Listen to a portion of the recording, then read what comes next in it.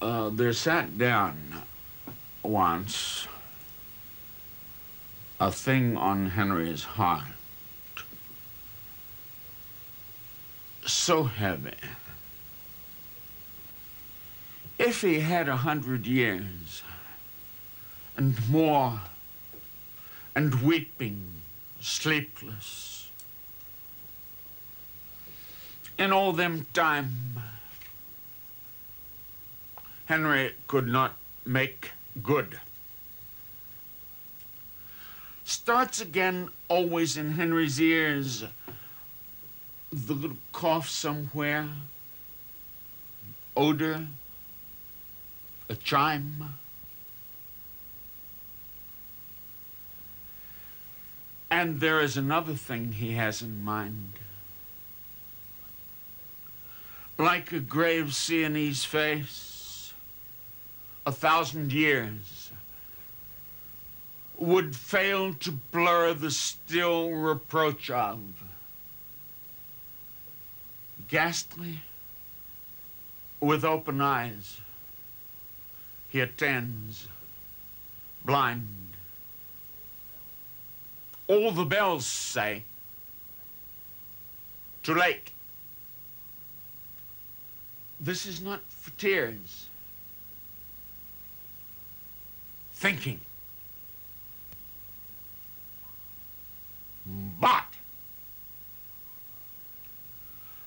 never did Henry, as he thought he did, end anyone and hacks your body up and hide the pieces where they may be found. He knows. He went over everyone, and nobody's missing. Often he reckons in the dawn, nobody is ever missing.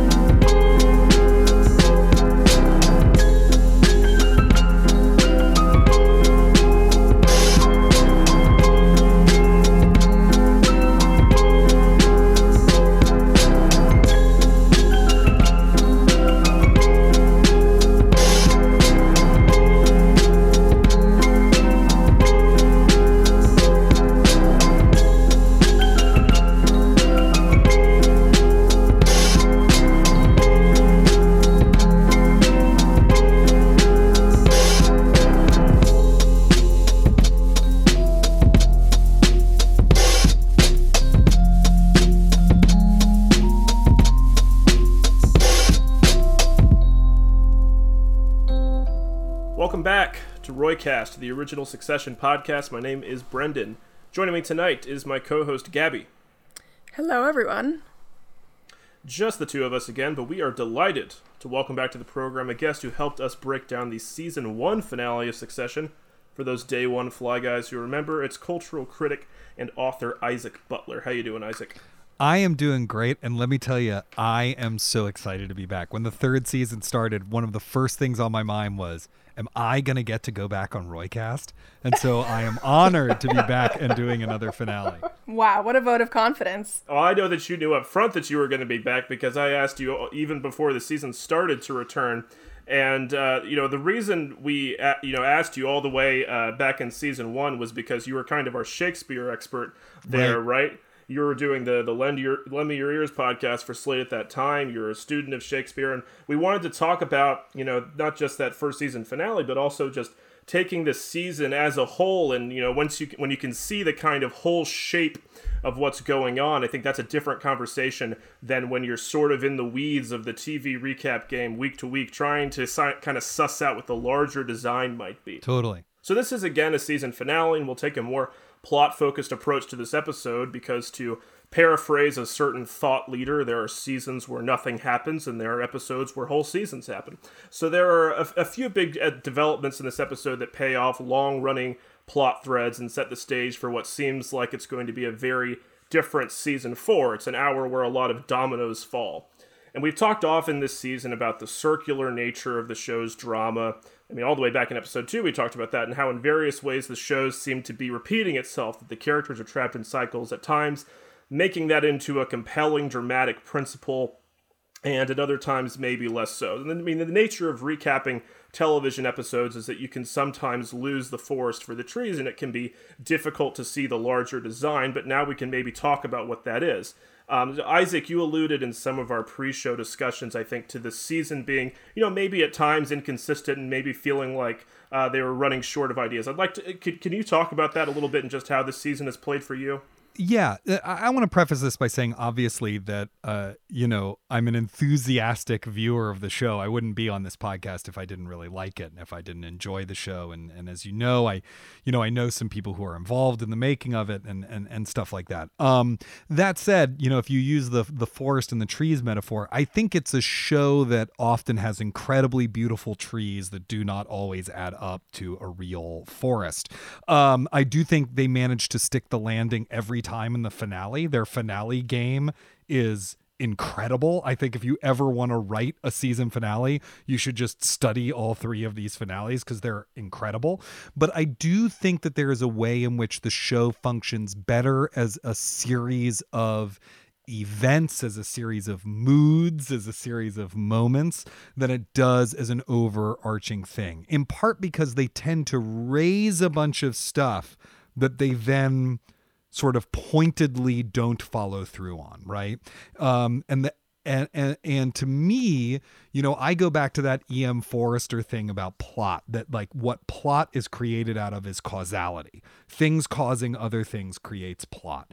And they do a lot of stuff in this show where in an individual episode, something will happen that feels like it's high stakes. They put that Nicholas Bertel music underneath it and you're like, oh, this is important. And then it's basically never mentioned again. Like the entire episode with Adrian Brody's character who never shows up again. We're told that's the most important thing in the universe. And then it sort of doesn't matter. Or the deal where Hope Davis's character is now going to be on the board.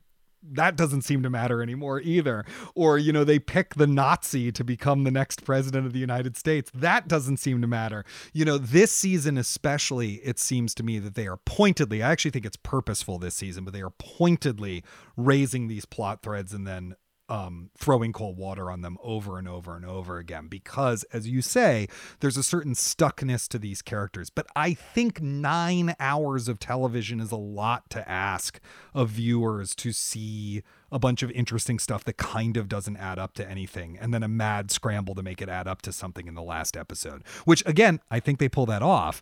But I do think I found this season a little repetitive, a little tiresome, a little empty, a little slow. And while I loved individual moments of it, and I loved this finale, I thought it was a really well-constructed finale. I did find myself just wanting things to happen that actually seem to matter. And in particular, I feel like for the first 2 seasons, the writers knew that the question of who ran Waystar Royco was not interesting. That was not actually which of these dumb assholes runs the most evil company on earth does not actually matter, but it matters incredibly to the characters, and the distance between those 2 things created a fascinating irony that's actually where a lot of the show's comedy comes from. And this season, in terms of the plot, they seemed really invested in the question of who runs Waystar Royco, which is not a question that's interesting to me. What's interesting to me is we here for you. You know what I mean? What's interesting to me is Kendall's ridiculous birthday party. That's the stuff that's interesting to me. The actual corporate backroom machinations have never been what I watch the show for. And that's most of what this season has been. Yeah, I mean, I think that one of the episodes that it's most fascinated me in terms of the divergent reactions I've seen to it was episode 5, Retired Janitors of Idaho, because that sense of kind of my futility, favorite episode of the season, I should say.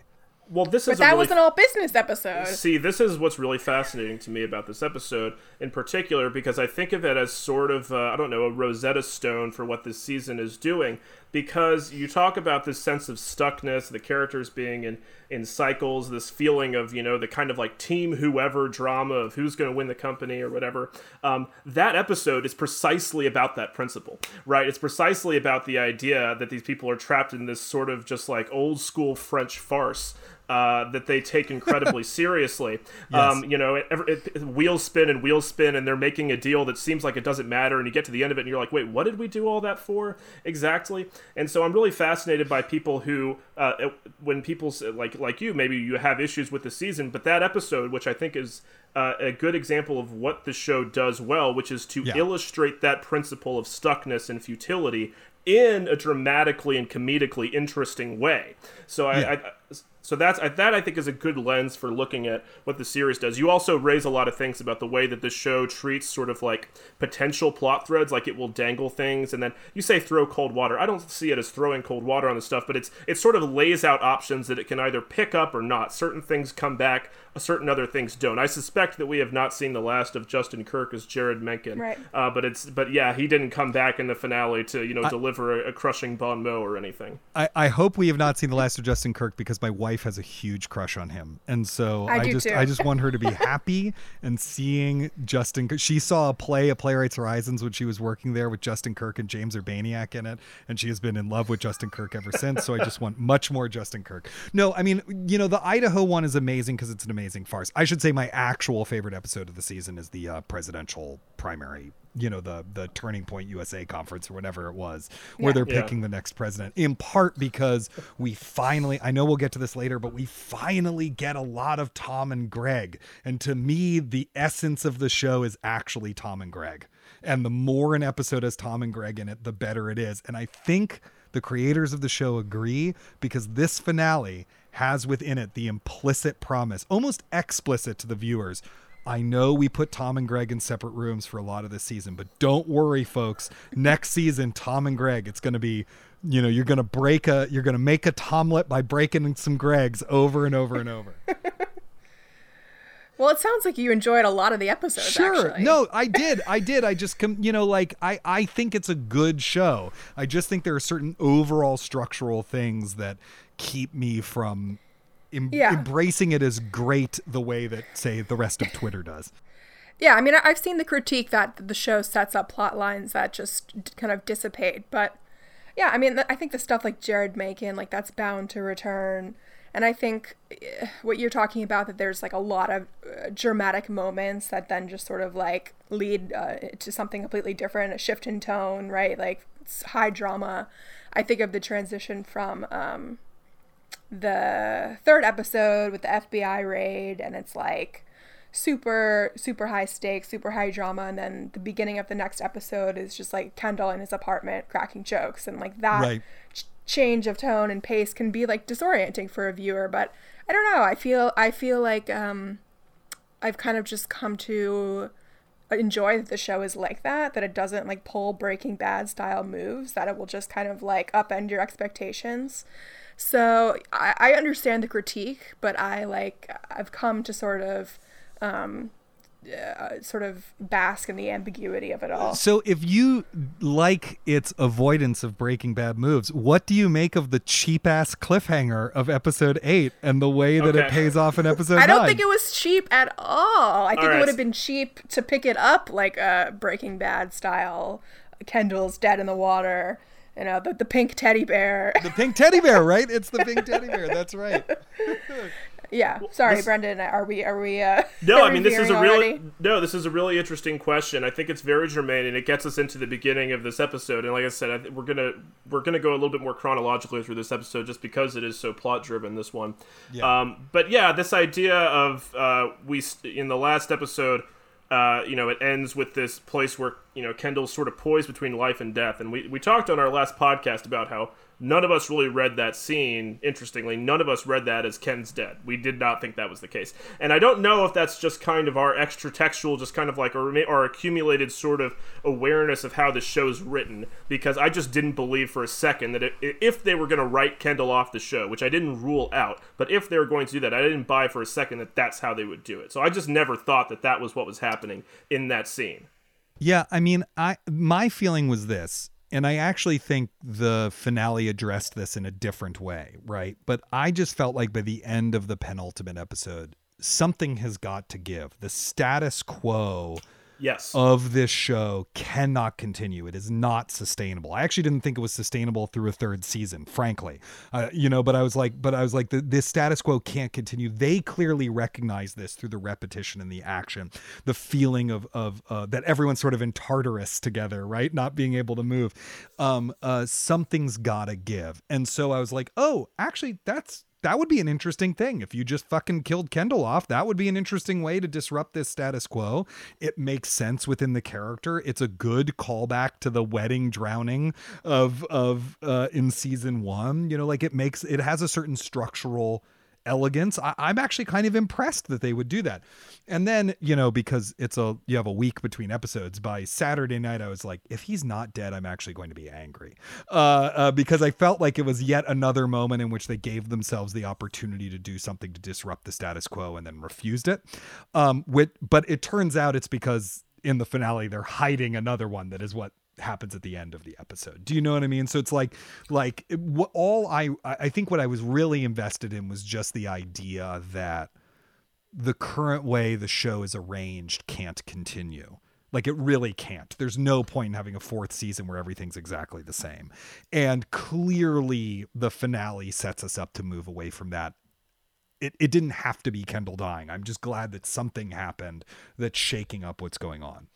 Well, I think we talked about this on the episode last week, but the specific thing that the show has to change is that it has to turn that pressure valve on Kendall specifically. You talk about the current arrangement of the show. I think just in terms of like the siblings being really invested in jockeying for power of the company in this current arrangement that they have with their father, that has to change. Sure, but I think the more immediate specific thing is that it's not plausible that Ken kind of goes on under the strain of this secret and this guilt that he's under. Yeah. You know, Ken has to either kill himself or in some way relieve that burden. So the writers choose to have him confess to his siblings, which in an interesting way is the gesture that actually most preserves the status quo that they could have opted to. Even as they upend everything minutes later in the finale, you know, that bomb, in story terms, that bomb hasn't really gone off. There's still the unexploded kind of possibility that the wider public will discover this story. His siblings, on the other hand, are motivated to keep that secret between themselves. So, I mean, as it keeps Kendall in the game, while at the same time it doesn't actually change all that much within the current configuration, but it does serve the purpose within this episode of collapsing the distance between Ken and his siblings, who without that context are not able to understand what he's going through. Wasn't there a fan theory that he was going to go on that podcast and spill the beans and then kill himself, and that's what the finale was going to be? I seem to remember someone. I mean, that's something along those lines. Yeah. That's the much cheaper version of the show, to be very clear. And I'm glad that they did what they did. That he confesses it, and that it is a glue that brings them back together, because it's much more interesting to have those three allied but fighting with each other. Right. You know, than it is to have them completely separated. Yeah, because they haven't been united in this way, like since since the beginning of the series, when they formed that very tentative truce to allow Ken to take over the company. You know, and we can start talking about that confession scene, which I think is, you know, it's where the plot matter of the episode really starts to kick in, because it's in that scene that they also are realizing for the first time that their father's trying to sell the company out from under them. But it is obviously, I think, for me, the big centerpiece of the episode. I mean, that scene where they're in this kind of alleyway and they're still in Tuscany for their mother's wedding. That scene starts with a worker taking out garbage in the alley where they're trying to have a secret meeting. Implying, I think, also that Ken sees this worker and is reminded of Andrew Dodd, the waiter whose death he's responsible for. But that image of the garbage being taken out, right, is this image that can apply both to Ken kind of purging himself of his guilt, and also the idea that in this episode, we don't quite know yet, but in this episode, the kids themselves are the garbage that's being taken out by their dad. right? Yeah, totally. It also is a callback to my favorite thing this season, which is the mountains of food that no one eats in every single my scene. God. It's my favorite We running. love It's it. my favorite. It's a subtle running gag, I think, in a weird way, but it's my favorite running gag. It's like the basket of croissants that no one touches, the delicious spread of lobster, and Right. et cetera and so forth. So I'm just saying that guy is probably throwing out some food because they just never Yeah. eat any food. There's just mountains don't of it, eat. and they never eat any of it. Oh, I didn't take a long enough look at the food in that last scene with Tom and Greg where they're sitting down at the banquet table. I didn't see how much food was there. I'm sure there's a fuck ton of food. we should pour through some of those screen caps. Okay, but again, we like to start a little by always acknowledging the direction a bit, and as usual, the director Mark Mylod is very keen about kind of blocking the scene, and you have this process where Ken sits down on this chalky gravel, which looks like the sand of a desert floor, and the siblings eventually have to come down and meet him at his level in order to offer him support. And there's these visual comparisons that spring to mind. I saw people referencing, looking at screen caps of that scene, the Italian New Wave, Antonioni films like The Passenger. But I think the biggest thing is just that sense of abstraction of the structures and institutions that mediate and corrupt human relationships in the series finally dropping away and the siblings being able to confront each other directly. I also want to read this fascinating thread from Michael Schulman, the journalist who wrote the infamous New Yorker profile of Jeremy Strong that was released last weekend. Let me just read this briefly. It's just a few tweets. So Schulman writes, Jeremy told me about that incredible scene in the parking lot, which he said had a cathartic event, but didn't say what. Originally, Kendall was sitting on a stone pillar that Jeremy asked the production designer to make. They did 9 takes, and he just wasn't feeling it. He was in a place of despair and thought he had failed as an actor. He was facing his ultimate test and didn't want to contrive emotion that wasn't there. Then he had an impulse to sit on the gravel instead, knowing that it would instantly render the first 9 takes unusable because of the change in continuity. So he sank to the ground and saw the white mineral dust on his hand, and in his words, the whole scene opened up. So Isaac, this is another great sort of synchronicity with you being on the podcast at this moment. You've been researching the history of method acting for the last few years, and I want to give you a chance to clarify any of the confusion about method acting that was circulating in the discourse around this profile. Strangely, or maybe not so strangely, while Schulman and Strong both clarified in the profile that Strong does not consider himself a method actor, that's what the discourse ended up kind of revolving around. So I want to ask you, has that term sort of escaped efforts to define it? And I know that's kind of a big question, I'm sure, when you have complicated feelings on. But more specifically, what precedents might one point to for Strong's process? Is there a term or a school of acting that applies there? That's an amazing question that I will try to answer succinctly, but it's very difficult because I just wrote a book-length answer to it. I should say in advance, in the interest of full disclosure, that I did talk with Michael while he was writing that profile. He had some questions about acting and about the method and about the history of it that I helped him with, and I sent him a copy of the book to read and stuff like that. So I feel defensive of him in that profile because I think it got a weirdly bad, I don't know what was going on with Aaron Sorkin and whatever with their annoyance of that profile. Anyway, so I think that in the public eye in the 21st century, method acting, or the method, means men taking themselves too seriously and sort of adopting the life habits of their character and living as their character all the time and not breaking character between takes. And, Daniel Day-Lewis making a bark canoe when he's going to be in Last of the Mohicans, or, whatever it is. And so Jeremy Strong is a kind of parodic, feels to some people like not to Michael, I think, and not in that profile, but in the reaction to it, like a sort of like, oh, this is once again one of these method guys who's pissing off his coworkers and taking himself too seriously and wearing his shoes extra tight and not breaking character. And, it's sort of like, almost feels like mental illness and not acting and blah, blah, blah, blah, blah. Now, the actual method is the complete opposite of that. The actual method, as the term method acting, specifically within the acting world, refers to the teachings, techniques, et cetera, and so forth, of Lee Strasberg, who was a director and an actor. You can see him in Godfather Part 2 as Hiram Roth, and acting teacher who ran the Actors Studio from 1952 until his death 30 years later, and was one of the founders of the group theater. Lee Strasberg very explicitly would say things like, you hear someone say, well, you got to hit me. You got to really hit me. In this fight scene, you got to really hit me so that I can feel it. That's not acting. He couldn't be more explicit about that, or like, you shouldn't stay in character all the time. That's not healthy. He would say this over and over and over again.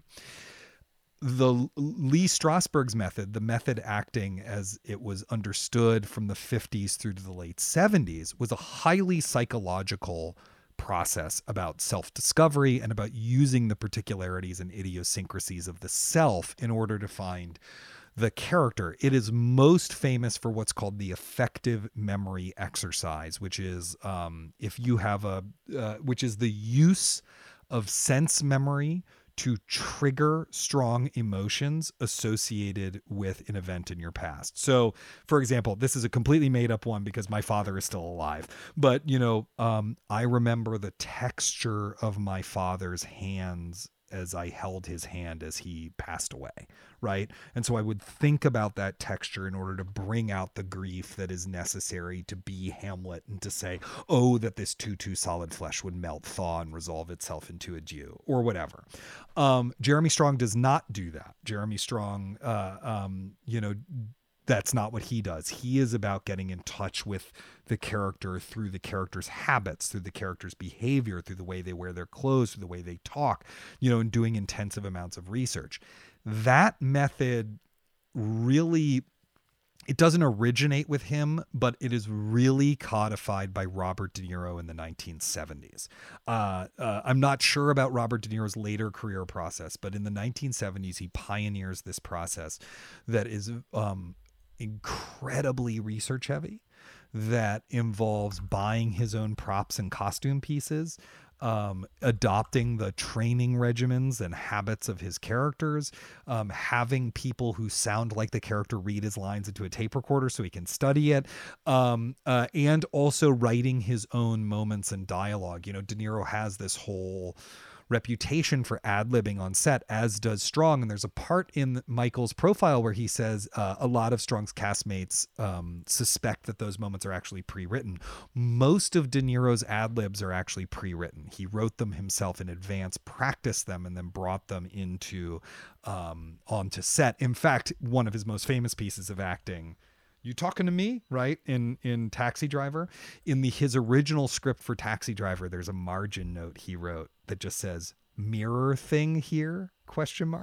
Right? So he actually planned these moments out. And so I think that the more you read about De Niro's process in the 70s, the more it's clear that that's actually what Strong is drawing on. He gets it from Daniel Day-Lewis, whose assistant he was, but that's the lineage that he is in. And Robert De Niro didn't like Lee Strasberg, didn't like the Actors Studio. He studied with Stella Adler, who was Lee Strasberg's rival. They weren't on speaking terms, et cetera, and so forth. So that to me is the lineage that he is in, which is an important lineage in American acting, but it is not what the phrase method acting actually means. Yeah, I appreciate you going through all that. Yeah, I had seen you refer to Robert De Niro, and I was really curious to hear that. And I'm, of course, really excited to get my hands on a copy of your book. The De Niro stuff, and also thinking about the relationship that we sort of know some things about, but are mostly kind of guessing out the relationship, I think specifically between Brian Cox and Jeremy Strong on this show, which I think is a really explosive dynamic that has a lot to do with their very sort of different approaches to scene. And then thinking of Robert De Niro reminded me of this story, I don't know if you heard this, about De Niro and Joaquin Phoenix on Joker, where De Niro was really insistent on getting all the actors together for a table read, and like Joaquin Phoenix was made like violently ill by the thought of like having to like read and rehearse with everybody. I mean, Joaquin Phoenix seems to be, from everything I've read about him, very fragile, right? He seems to be like a very fragile person, and so I guess that doesn't really surprise me. I mean, the number of stories of bonkers stuff that De Niro has done is I mean, they're endless. When on Midnight Run, he asked Charles Grodin if they could use real handcuffs instead of fake plastic prop handcuffs, and Grodin had scars on his wrists for the rest of his life as a result. You know, when he did The King of Comedy, according to Jerry Lewis, now De Niro disputes this, but according to Jerry Lewis, during The King of Comedy, De Niro would just hurl anti-Semitic abuse at him during coverage shots to get like a properly angry response out of him. He was cast in a Mike Nichols film of a Neil Simon play that was then shelved, called Bogart Slept Here, in which he wanted to sleep on the set with, you know, he wanted him and his co-star was playing the wife. He was like, let's just sleep on the set in the couple's bed. Not, I mean, that wasn't a sexual thing. It was just literally like, this is what the characters do, so let's do that. And he would keep, you know, it's Neil Simon, who's highly technical, jokey humor. And he kept being like, is it realistic that the character would say this? And then Nichols eventually fired him and shelved the project. So, you know, it's not without its downsides. But in Jeremy Strong's case, like, look at that fucking parking lot scene. It gets results. You know what I mean? Like that is an extraordinary piece of acting. The confession in the parking lot and the arc that he traces with Roman and Shiv in that scene. It's incredible work. And so I sort of feel like it's probably kind of annoying to be around, but it also works. Yeah, totally. I mean, I'd love to dig back into that scene and talk about, you know, in particular, the way the siblings kind of respond to Ken in that scene, which is, you know, kind of touching in its way and also troubling in a sense. You know, I was reminded, watching the way that, you know, Roman and Shiv treat him by like getting down on his level, and of course that great shot where they're both sort of like laying hands on him, of that interaction between Tom and Logan and retired janitors when he's helping him in the bathroom when his UTI is flaring, you know, and they have that exchange where it's like, thanks son, he calls him Papa. Which is interesting in another direction because of what it may imply about that specific relationship, which we'll talk about later. But I remarked then about that instinctive human response to seeing somebody in pain, and how Tom, maybe by virtue of his different upbringing, although he is around all these characters who seem very inhuman, he hadn't lost this instinct, right, of how to treat somebody who's in need.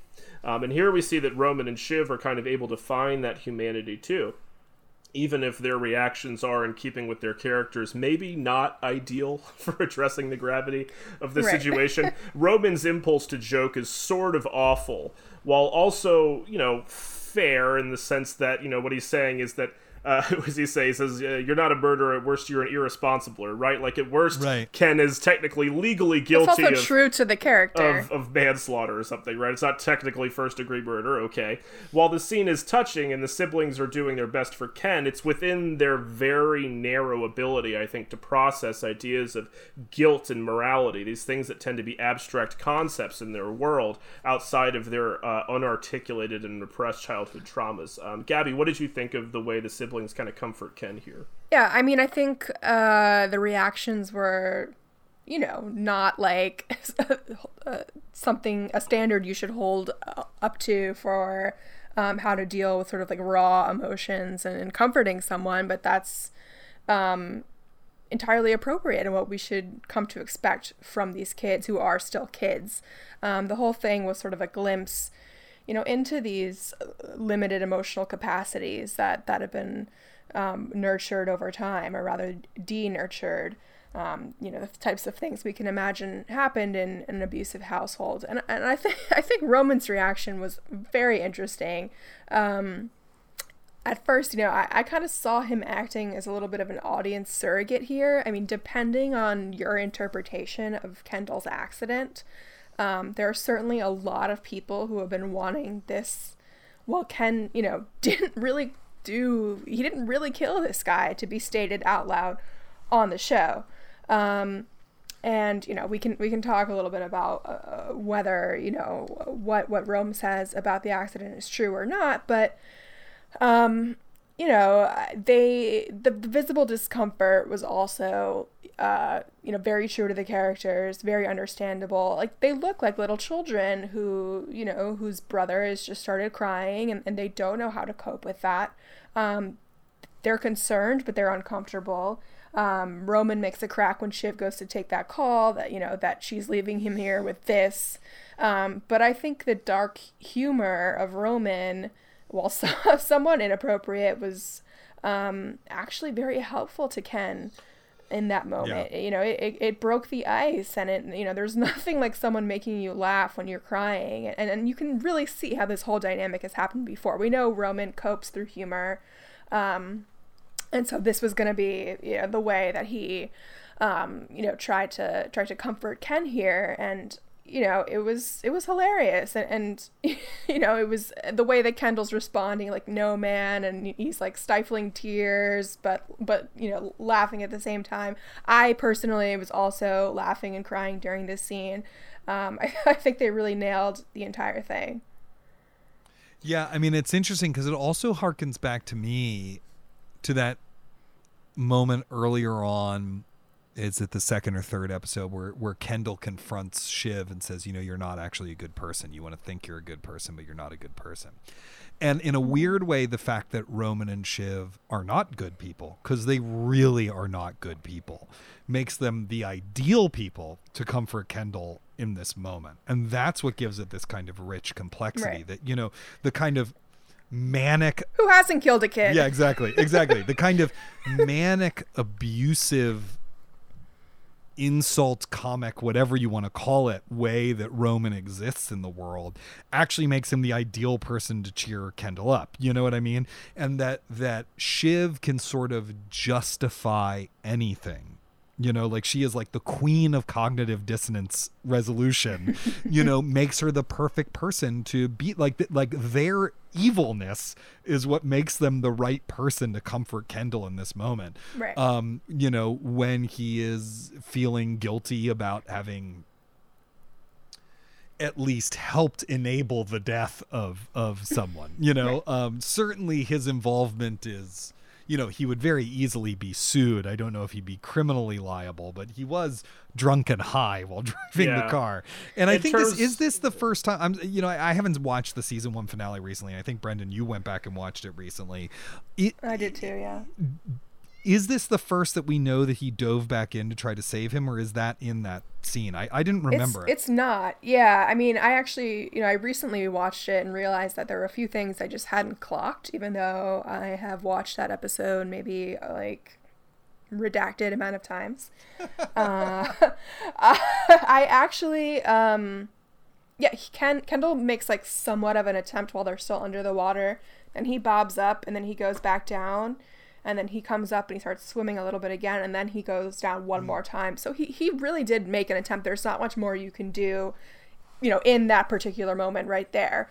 It was dark, unless you're an excellent swimmer. You know, it was cold also. You know, you don't really have much of a shot at getting that door open. What to me felt unforgivable is that when he kind of started walking away, running away, a car comes by, and you know, that would be the ideal moment to flag down the car. Ostensibly, you know, there's a cell phone in the car. You can, you know, get medics there right away. But he hid behind a tree because he was scared. Yeah. And that to me is the most unforgivable part, and perhaps what weighs on Kendall the most, that he truly took the coward's way out. Yeah. Well, I mean, the culpability is that he puts the kid in the car in the first place, right? The kid wouldn't have been in the car if Ken hadn't said, let's go drive and get drugs while we're still under the influence, right? And the actual, I also want to say, just, you know, not to get too procedural about it, but they were driving in the left lane, as one does in the UK, and the deer appeared, and the kid yanked the wheel kind of all the way where there was to the right, where there was a wide enough berth on that bridge for him to kind of have just tugged on it, and they wouldn't have gone in the water. So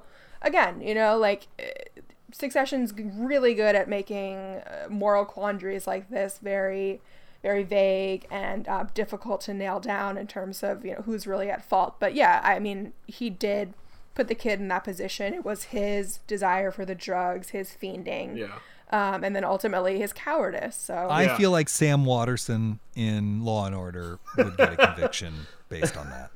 I think so. I mean, well, yeah, you just put this awful rich kid on, in front of a jury. They're gonna, people are gonna be fiending for a conviction. No, but I mean, I think the guilt that Ken feels, and if you think about the way that accident is slowly kind of built up to over the course of the season, it sort of seems to come out of nowhere in a sense, in the sense that you don't ever meet this waiter before that.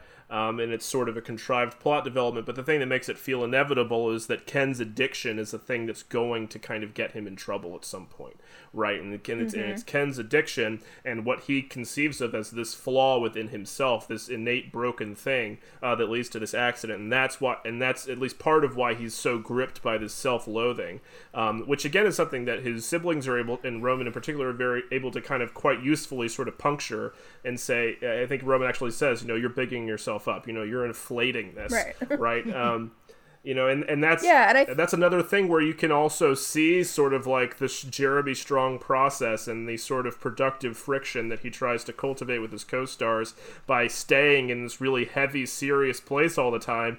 You can feel that authentic sort of just like annoyance from Culkin. They're just like, come on, man, like get over yourself. You're right. Like that really works Exactly. in a scene like that, right? It does, yeah. And I think the thing about addiction, too, and knowing that you're an addict, you know that you're hurting yourself, that you're injuring yourself every day, but it's a tough realization and a more difficult realization to arrive at, that your addiction hurts other people. And I think this must be an incredible sore spot for Kendall, because we know his addiction probably tore his relationship with Rava apart, and that weighs on him. And now he's seen a whole brand new way that his addiction literally killed someone. So, that's a tough position for an addict to arrive at, that you're not just hurting yourself. So let's talk about, we've already mentioned how Ken confessing, Ken relieving some of this strain that he's under, something that had to happen for the show. But something productive does happen, as a result of this scene that doesn't just, as I mentioned, kind of preserve the status quo by not exploding this and not revealing the secret to the world at large, for instance, on a podcast. Instead, it opens up this huge sense of possibility where the siblings begin talking about, the possibility not just of defending their own interests, but a proper team up, sharing power like Ken proposed, all the way back in Mass and Time of War. But the episode this really reminded me of was, of course, another Mad Men episode, their season 3 finale, Shut the Door, Have a Seat, which is a sort of, kind of heist movie narrative where the characters put aside their differences, they get a team together, and they upset the show's status quo by striking out to start their own agency. And there was, to me, I'm gonna preface this by saying I don't quite view this as a pejorative, because I think it's rather intentional, but there was to me a kind of fanfic energy to some of the scenes here, where it seems that the possibility of the characters, supporting each other and working together that the show had so long kept at bay was suddenly coming true. This is something that I think, fans would express online and stuff. Oh, I just want the kids to, hug and support each other and help each other heal. It almost feels like we're going to see that for a minute. But then I started to laugh to myself, because as soon as, that scene where they're in the back of the car, the strings kick in and they're all working the phones together, making moves, I realized there's no way in hell they're going to pull this off. Yeah, the second they're like, I'm actually, it's going to be a pain in the ass, but I'm looking forward to working with you, or whatever that line is. I was like, you are fucked. There is just no fucking way this coup is going to work. And that's like, in a weird way, the characters getting along is how Armstrong et al. Telegraph that they're doomed. Right? Yeah. You're like, you're fucked. There's just no way it can work. Yeah, when they're saying that they're gonna split the position, CEO, chair, and it's all gonna be nice, and it's actually gonna be really fun to duke it out, and like there's that like smile on Kendall's face thinking about doing this with his siblings and dad not involved. Yeah, very. I do love that Kendall is distraught, and then he's like, "Oh wait, I can fuck over dad. Let's boogie. I'm down. I'm dusting myself off and getting in this van. Hand me the shotgun. Let's go kill dad." Yeah, pick your meme, Ken smiling in the back there, Howie smiling at the end of Uncut Gems, whatever you want, sailing away on the SS Live Forever, right? But let's talk about what's changed for the siblings here, because they couldn't get it together, right, in Mass and Time of War. I mean, here, maybe they're no longer spooked by Ken's ego. And the incident, that confession does seem to have kind of brought them closer together. And I'd also note that the person who really needs to be kind of talked down here, or talked into the plot, is Roman, who's been riding high recently, but just as he's in awe of his father, there is that slightly needy relationship he has with his siblings, whose approval and respect he does crave. Should we talk a little bit about how Roman comes around on this team up? Gabby, what do you think? Yeah, well, I mean, just want to say really quickly about Mass in Time of War, as we've noted quite a bit about that episode, is that a lot of what Kendall says there about the company, about the kids knowing what was going on, about the changing landscape of media was true, but it didn't come through because he was still not being honest about his motives, and he was, way too high on his own supply. And several things have changed since then. I think the most necessary being Kendall's confession, which I didn't see quite as transformative, but it certainly seems to ground and stabilize him in a way where the pretenses sort of dropped. He's offloaded some of his shame and can see things a little more clearly. But yeah, in this particular episode and moment, the most necessary change to fomenting this cooperation was Roman. And this starts to happen when Roman is getting sidelined by Dad. His confidence is already shaken upon arrival at Matsson's house due to kind of the uncomfortable sex talk with Dad on the boat, where Dad says, you're scared of pussy. If you have a problem, get straightened out. I don't want to know about it. Roman is visibly uncomfortable. And Dad also almost didn't let him come. Logan is sort of standoffish to Roman. He refuses his hand getting out of the boat. We see Roman lagging behind Matsson and Logan, and then he sort of stumbles up the stairs a little bit when Matsson is sharing that ridiculous Zuckerberg anecdote. And then ultimately he's kicked out of the meeting, and he doesn't do great in the meeting. He makes a joke after Matsson says Logan might be tired, where he says, "Come on, do you know who he's fucking?" And there's a very telling look of disapproval on Logan's face, right? Now that he knows about Roman's sex stuff, to the extent that it can be known right now, that was very much the wrong thing to say. And we've been saying for a few episodes that Roman has gotten better at deal making and the Logan style of, I know people business, but this conversation really didn't bear that out. This was an exchange between two real titans of industry, with Logan doing what he does best and Roman just looking really inexperienced and adrift. Yeah, there's a really extraordinary bit of staging in this scene where the servant brings them all coffee, and Brian Cox and Alexander Skarsgård refuse the coffee, and then Roman takes the coffee, but as a result, he's just got coffee business to do for the rest of the scene, so it's like the grown-ups have a real conversation while he's just fucking about with his coffee, and it really literalizes that dynamic you are describing, that he's at the kids' table now, right? I mean, Roman is, we knew the fall was coming,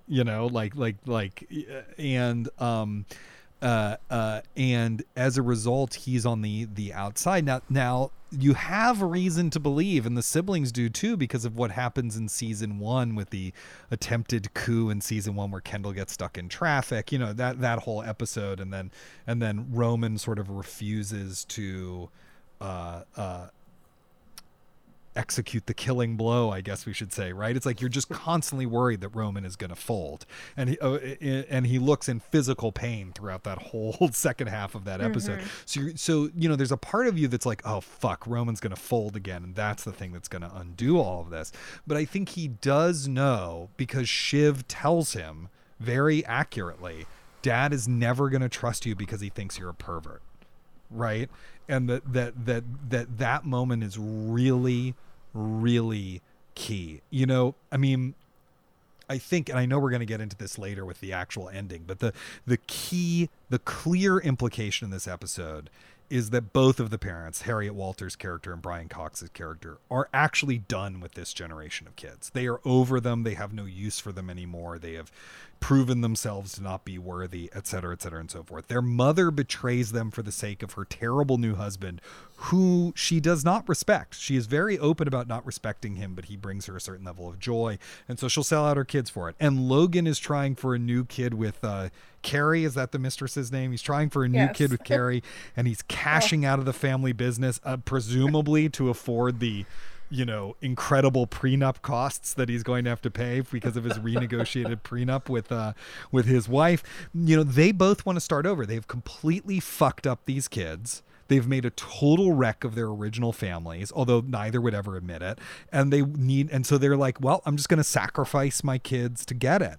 And so it provides a level of irony and pathos to the Roy children coming together, because they come together at the exact moment that they become obsolete, at the exact moment that every single other person around them, fucking including Tom, is selling them out.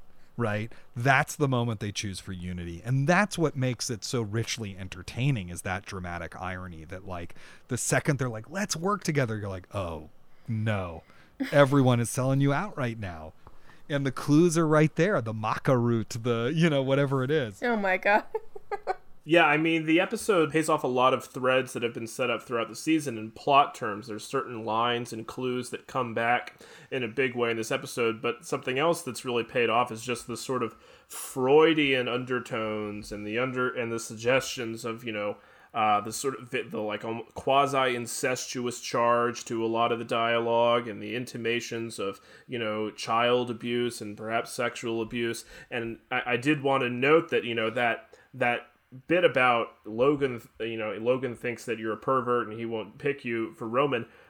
Logan kind of couches this as he thinks it's because he thinks Roman's gay, right? Like that's the thing that he thinks is wrong with him. Somehow he's somehow rationalized this as his son's scared of pussy, which is clearly not what's actually going on, and it's very tied to a big part of Logan's characterization, which I talked about last week, which is his huge blind spots and his deliberately not seeing certain things, which is that clearly there's way more going on with Roman than just he's in the closet, which I don't think is the case.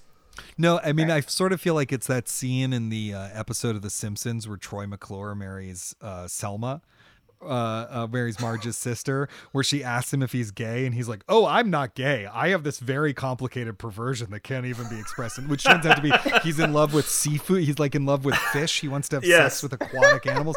And I feel like whatever's going on with Roman, because we do know that Roman cannot have conventional heterosexual intercourse. We know that already, right? And Shiv knows that because her friend told her, and she's constantly holding it over him.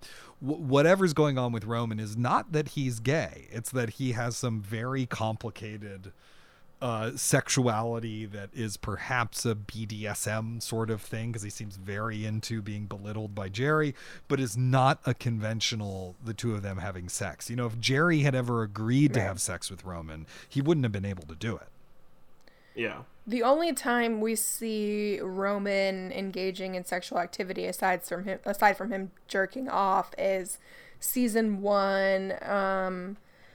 He, after the sad sack wasp trap, he's with Grace, his first partner early on in that season, and at the end of that episode, she has given her number to like a waiter. She's fed up with Roman, and then it's a weird scene where like the waiter is calling her and the phone is vibrating, and he's kind of using the phone to get her off, and it's just a quick second. But yeah, I mean, other than that, I mean, it's not really a show that shows sex scenes in the conventional HBO way. Whenever sex comes up, it's usually disgusting. And what, Brendan? No, something just clicked for me about the Grace backstory, which we've discussed before about, because what we're referring to is that in the pilot, Roman is implied to have a wife and kids, and then later it's I think retconned. Walked back. It's retconned to the point where like Grace is his girlfriend and she's got kids from a previous marriage, and it's just occurred to me that a big reason why that is that knowing what we know about Roman's issues, there's no way they could be his kids, right? There's no way he could have actually... he could have actually I think they realized that a little bit later on, that there's no way Roman has any sort of conventional family structure. Yeah, because I think Aryan Moyed said on Twitter, because at one point I got into a conversation about this, about feeling like the show really figured out what it wanted to be in between the first and second episode of the first season. That the first episode it's not quite done yet. It's not quite fully baked yet. And I think he said on Twitter that there were 18 months in between the making of the first episode and the something second. like Oh wow! that. Yeah, And so, yeah, you know, yeah. there's even though it looks like, I mean, they did a great job of making it look like it takes place 10 minutes later, right? Instead of a year and a half. There's a lot of retooling that I feel like they did within that, a lot of reconceiving. One of them is clearly the realization that it's much more interesting if Roman has like a weird, unarticulated sexuality that can never be expressed or in language. And the other one was Brendan Wright changing Cox's nationality, right? I don't know if had... that comes up in season 1. I think that was he only had. Isn't it that they had Peter Friedman like do a recording after the fact when he gives the toast at Logan's birthday where he says "born in Dundee, Scotland," and then Cox had this whole joke where he was like, yeah, so I was doing a Canadian accent and then I could just revert back to my my Scottish I remember the accent. story. I forget at what point exactly where they made that change. I don't know. Yeah, it was the first episode. It was when they Frank's changed the pilot. Okay, giving the toast. Okay. Yeah. So yeah, I mean, like the first half of the first season feels a little uneven, a little unfinished, but definitely from the first to second, it's a big jump. It's a big jump. Yeah. Well, shall we talk about? I know we have a lot more to say about Roman and all the siblings, but I want to hang a little bit on this scene with between Logan and Matsson because we spent a lot of time in our previous episode talking about the season's themes, about the business world, and kind of thinking about the season as a story and the series as a whole as a story about how power changes hands and that idea of like succession, right? Not just in terms of the person who takes power, but in terms of the interests that hold world power. And so that scene where Logan and Roman go to pay Matsson another visit, there's a line there where Logan says that he's excited about the future, and Matsson says, "Are you really?" And Logan's response is, "Well, it's something you say, isn't it?" And Matsson's argument is that he is equipped to take Waystar into the future, whereas Logan, who's too old and can't become a tech player, isn't. And I think it's interesting to compare these two characters, in particular because I thought that Matsson came off in this episode rather differently than he has in the previous couple. Instead of being very depressed and antisocial as he was at Ken's birthday party and when he met Roman in episode 8, he seems to meet Logan confidently, and Skarsgård looks like every inch the movie star, or like a Roman consul, right, lounging in his sandals. I thought about the possibility of Matsson, who, as we discussed, is sort of an empty vessel modeling himself after the person he's meeting, and who he thinks the person wants to meet, and how maybe Logan sees a younger body for himself, or the son he wishes he had. That fits in with the idea of Logan wanting to replace his kids somehow. Could Matsson say to Logan, "I'm the real you"? Is he this year's model? I also liked how Matsson, who's been established as a non-traditional guy without much reverence for the media business, here he speaks of admiration for Logan, and besides just the need to kind of suck up to him there, he seems sincere when he calls him and he fist pumps Tank Man. That reminded me of Elon Musk, who's a model for this character. I think someone who's you look at the business of Tesla and like somebody whose stock only seems to go up despite maybe the practical and material realities of the business and their capabilities, and why a person like that might find something to admire in Logan's seeming invulnerability to scandal and the parallels that the show might be drawing there. Gabby, there's also a line here where Logan talks about nostalgia for America as it was, when he arrived. Can you talk about that, and what do you think that means about Logan's state of mind in this episode? Yeah, I mean, he has this line where he idealizes like the old America as like these gentle giants, and he laments the country now as both fat and scrawny on meth and yoga, which is a great piece of writing. I was wondering if he was just trying to appeal to Matsson's Swedish sensibilities, or if this is something like he really believes that's factoring into his decision. He feels kind of wistful about it, the way he talks about it. And, Logan tends to have like his own kind of flavor of philosophy, and this sort of felt like, a Logan philosophical moment where he's reflecting on what's changed and Logan has always seemed to really love America, but through his kids, especially, he's sort of getting entrenched into this boomer mindset that Americans are soft and entitled, and he seems to have this grudging respect for Matsson on the other hand, and I think him kicking Roman out is sort of a reflection of what he's feeling in this moment, that that people are not equipped now, and I think maybe his talking about Americans being weak now is maybe him thinking about the ways that he's tried to bring his kids up and elevate them, although in very dysfunctional ways, and he's he's sort of having a tide change here where he's maybe ready to let some of this in, because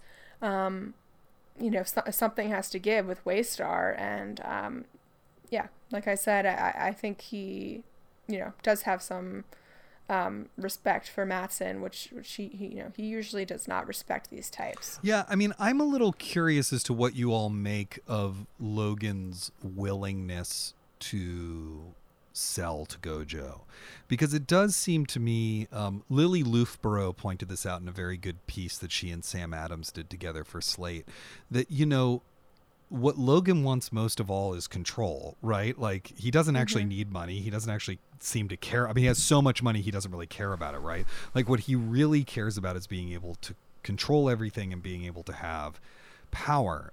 I'm not sure that this season charted his decision to be less interested, or that he's now less interested in control and power than he was. Right. I'm not sure that's charted as particularly clearly. What did you make of that transition to Logan 2.0? Yeah, I do think he's becoming more accepting and realistic about the fact that his company is a dinosaur company that is not growing, that the specter of tech that's been alluded to throughout the series is here, and that he has to make a move, and perhaps he would rather let someone like Matsson be in charge of the family jewels than his children, who he's already decided shouldn't run a lemonade stand. Do not have the chops for this. Yeah, I mean, I think that the writers are really guided a lot by the principle of trying to adhere to reality, and sometimes this results in storylines that are a little bit difficult to track emotionally when they're dealing with characters who I think one of the primary characteristics of somebody like a Logan Roy is that he is rather impulsive and mercurial, right? So you do have decisions that don't really seem to have a lot of precedent. I was reading that Michael Wolff biography of Murdoch, and this does kind of remind me of the bit where he talks about Murdoch's courting and marriage to Wendy Dang, right? How this seems to sort of come out of nowhere. These sudden changes in his behavior really do seem to kind of erupt quite suddenly, and even the people who are very close to him, like his children, can't quite figure out, what's gotten into him. I'd also point to, I think, a key moment in Logan's sort of development this season, the end of The Disruption, where the thing that happens in that episode is Logan being backed into a corner and being forced to reverse himself for maybe the first time we've seen all series, right? And, allow the FBI into his building, which is something that we hadn't seen him do before. He kind of is always insisting that he's going to come up with a way to big dick everybody and have a smarter solution, as he says to Shiv in episode 5 about the board seat deal she makes with Hope Davis. He says, "I'd have figured something out," right? He says in this episode, I feel it in my bones, and Shiv's like, great, like, can't argue with that, this is just his style. Yeah, I mean, there is just an element of opacity, I think, to the character. I'm not sure I have a great answer to that question of, what the emotional logic is necessarily, because, it's pretty irrational, I think, with Logan a lot of the time, because it's always worked for him. It's always worked for him to kind of follow his impulses, right? Yeah. Mm-hmm.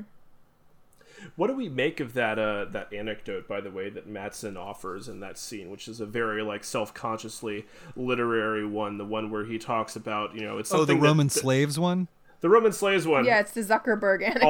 I'll paraphrase it. He says that in ancient Rome, they wanted to make all the slaves wear something that could identify them, but in the end, they decided not to do it because they realized if all the slaves dressed the same, they would see how many of them there were, that they would rise up and kill the masters. So I think, weirdly, the way that this anecdote is the most legible to me is the sort of subtextual one, where it's most legible as, a story about what the Roy kids realize in this episode, that they're stronger together and they can overthrow their father.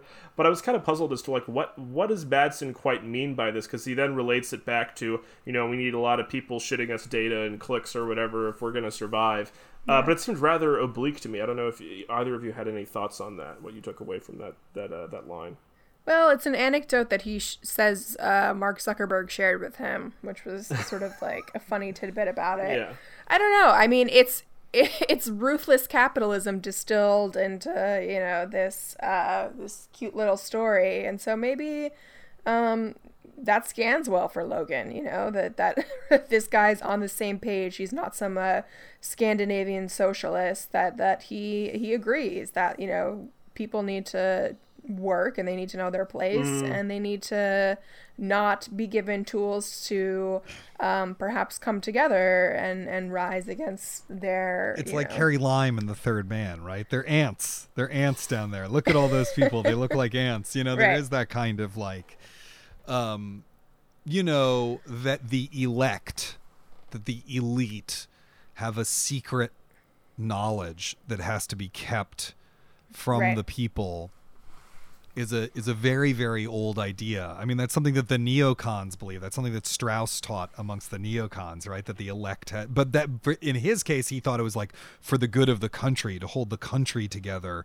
The elite need to feed the people a series of myths that give them something to believe in, that will hold the people together and give them a conception of a nation. Even though the elect don't believe it, they're doing it for everyone's good. You know what I mean? And this is that divorced of any ultimate aim besides greed and power, right? It's like you and me, we're the elite, and so we just have to figure out how to keep these people from knowing that if they just banded together, they could come and take all our shit. Yeah, that's interesting to me, because that reminds me also of the sort of elitism of H.L. Mencken, who's of course referenced in the character named Jared Mencken, who's the fascist presidential candidate in this season. And the other thing that was interesting to me about this scene that I was just remembering hearing you talk about it was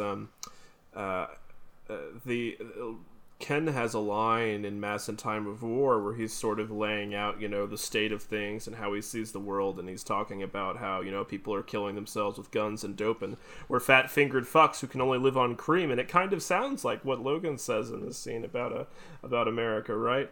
I just thought it was interesting, the sort of convergences between, accidental, again, rhyming between father and son, but also, as we are kind of circling here, this sort of elitist mindset that all these characters sort of subconsciously share, even as they're ostensibly on opposing sides. Well, it's all going to be fixed when Connor becomes president. Yeah. Yes, I think so. With lower his Ron Paul. I think his platform is a Ron Paul kind of thing. It seems to me. Yeah, right? we were trying to. It's low taxes, and I could imagine Connor Roy being like, the gold standard. We have to go back to the gold standard. I think he probably has an entirely different standard that he wants us to be on. Right. But let's. Oh my gosh, we're already an hour in. Traitors! You constrained and forced!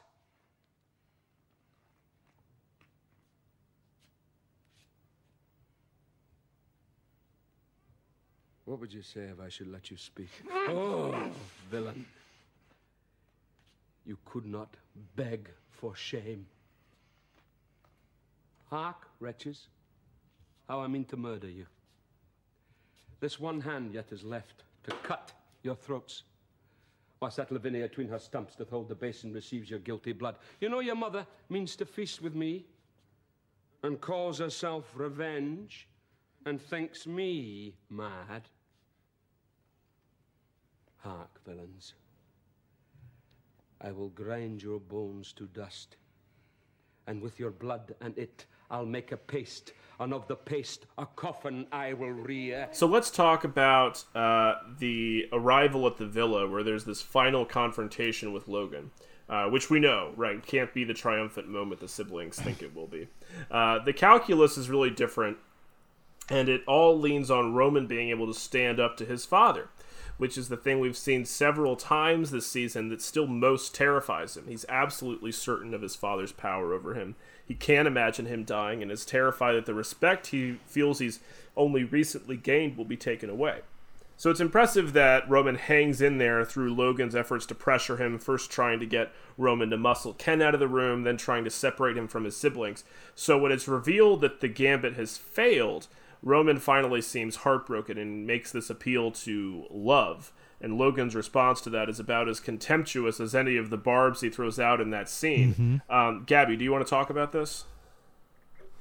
Yeah, for sure. I mean, also just the way Cox acted at it felt very theatrical. It was extremely powerful. But I think Logan really can't conceive of love outside of unconditional loyalty to him and appeasement of his whims. But he's also responding spitefully to Roman, finally slipping out of his control and finding solidarity with his siblings. And I think this idea of solidarity and cooperation is very interesting. We were talking about a little bit earlier, but I would ultimately say in this episode that there was a reversion or perhaps even a regression back to childhood solidarity between Rome, Shiv, and Logan. And Kendall, Freudian slip, as opposed to sort of the negative regressions we've seen all season, throughout the series. I think the kids, have repressed memories of seeing each other at low points, but they happened often, and using each other to cope is probably their healthiest strategy and one they got back in touch with here. The primary reason that they've rejected solidarity with one another is that Logan sees their cooperation as a betrayal and as an existential threat, and he's, made it very clear to the kids. He conditioned them away from solidarity, and their fear of him has obviously kept them neutered and mistrustful of one another. We can think back to Logan and the dog cage stuff, and his early establishment of hierarchies among the children, and the subsequent false or repressed memories that we've talked about a little bit the siblings have of one another. I thought the quick water pistols in Bali anecdote before they're about to see Dad was fascinating. Roman recalls a vacation in Bali where the kids planned to pull a prank and sort of water gun Dad together, and Ken and Shiv bailed while Roman went through with it and incurred Dad's wrath. And Shiv says she doesn't remember, and I do believe that she doesn't remember. It doesn't seem like she's lying there. I think this is a vulnerable thing for Roman to say, and it's something that maybe we've been waiting for one of the characters to say to Logan, just like, so okay, we can't do this, we can't do that, but we love you. Like, does that mean anything? And for Logan in this case, his response is, you came in here to betray me, how dare you talk about love? That is his conception, his very limited conception of love, unfortunately. Yeah, it's an interesting scene to read in light of the episode where Roman has to give the interview about how much he loves Logan. Right. And he uses no good memories. Right. He uses a story of him and Connor and just substitutes Logan in where they go fishing. But also that he's incredibly uncomfortable saying that he loves his father. And, we realize by the end of that episode, the reason why is that he just knows that it's actually a point of vulnerability his father is going to pounce on. And I'm not going to quote the line that Logan says at that point because it contains a word that I don't say out loud, a disparaging word about gay people. But like his response to that, Logan's response to that is complete contempt. And so, it's an interesting thing to read as a kind of setup for this scene where Roman does sincerely, because I think sincerely in that moment, wants to know whether his father loves him or not, and wants to say, I love you, Dad. Do you love me? And, in a way, it's also a mirror of the number one boy moment at the end of season 1, where what Kendall needs is for his dad to say, I love you. And the way that they do it is a weird thing where it's like, I love you, by which I mean you're going to do something useful to me, and then I'm going to cover up your culpability in the death of this waiter. But, you know, I mean, to me, it also comes back to Caroline saying in the penultimate episode that she couldn't bear to have dogs because Logan always has to kick things to see if they love him enough to come back. But, you know, he kicked Roman enough that Roman doesn't come back. And it's not like his response to that is, oh, I fucked up, right? His response to that is titanic rage. Yeah, and devastation, really. Yes, yeah, absolutely. It's not even that Roman doesn't come back, it's that he comes back in a way that is not pleasing to Logan, right? It's not perfect supplication before him. It doesn't flatter his ego completely. It doesn't flatter his narcissistic sense of himself.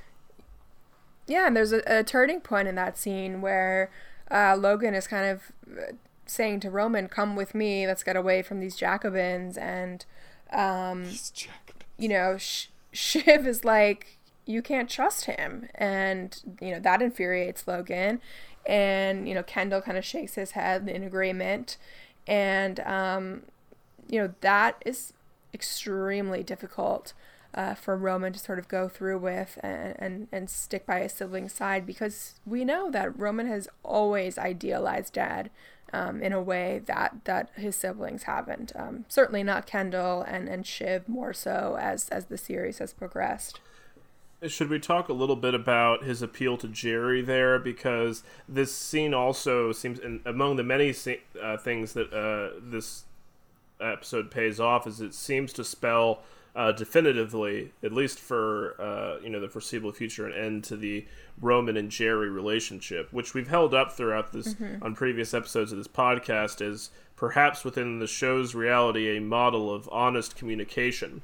Last episode, I think, showed that the risk of being entangled with Roman was too much a liability for Jerry. And here he's coming to her in sort of desperate need and asking her to take a big swing for him, which is not how their relationship has worked. And I don't think it's a betrayal necessarily, because Jerry's always been honest about her priorities and who she is. It's just that they're at this point where Roman's personal interests in the companies diverge, that Jerry can't go along anymore. It is sad for both of them, but I don't see it necessarily as a betrayal of what that relationship's been. I think it has just reached its logical conclusion. Yeah, I mean, I think Roman's child brain perceives it as a betrayal, but Jerry has been very clear this whole season, where she stands, this advice of avoiding mess, drawing lines, and prioritizing the notion of, does this serve my interests? And Roman clearly did not internalize that lesson as she wanted him to, and there is almost an I'm sorry look on her face. She cares about him and she knows that he's not understanding at that moment. So yeah, Roman stabbed by one mom, stabbed by another mom, condescended to by his dad's girlfriend in the first scene, and we just needed something from Marcia for the superfecta for a real dagger into Roman's psychology. Yeah, I would settle for any scene involving Marcia. I know. She had that one line to Carrie, that cheeky line about bringing the omelet to her room, kind of trying to, exercise her authority a little bit. But Carrie seems really unflapped. I mean, she's, feeding Logan these smoothies. Who knows what they're doing? Again, I just want to say quickly about the maca root thing. The kids might be reading a little too much into this, because as far as I know, maca root, everything that I've heard and ever read about it, is more for amping up your sex drive. And I've never really heard it about like sperm quality, although, I'm sure it's true. But it is possible that, he's just drinking maca because he wants the energy to have sex. But I do think either way, even just the notion of another Roy, a younger Roy in a completely different generation, is very interesting and obviously terrifying to the kids, and part of what maybe is driving some of their solidarity here. Yeah, I think it's the subtextual level that plot point really works on, right? Just the idea that he wants to replace these kids. A line, something that came to mind when I was watching, especially Cox kind of going off in this scene and screaming at his kids, was the that key monologue from the film The Lion in Winter, when King Henry is screaming at his children.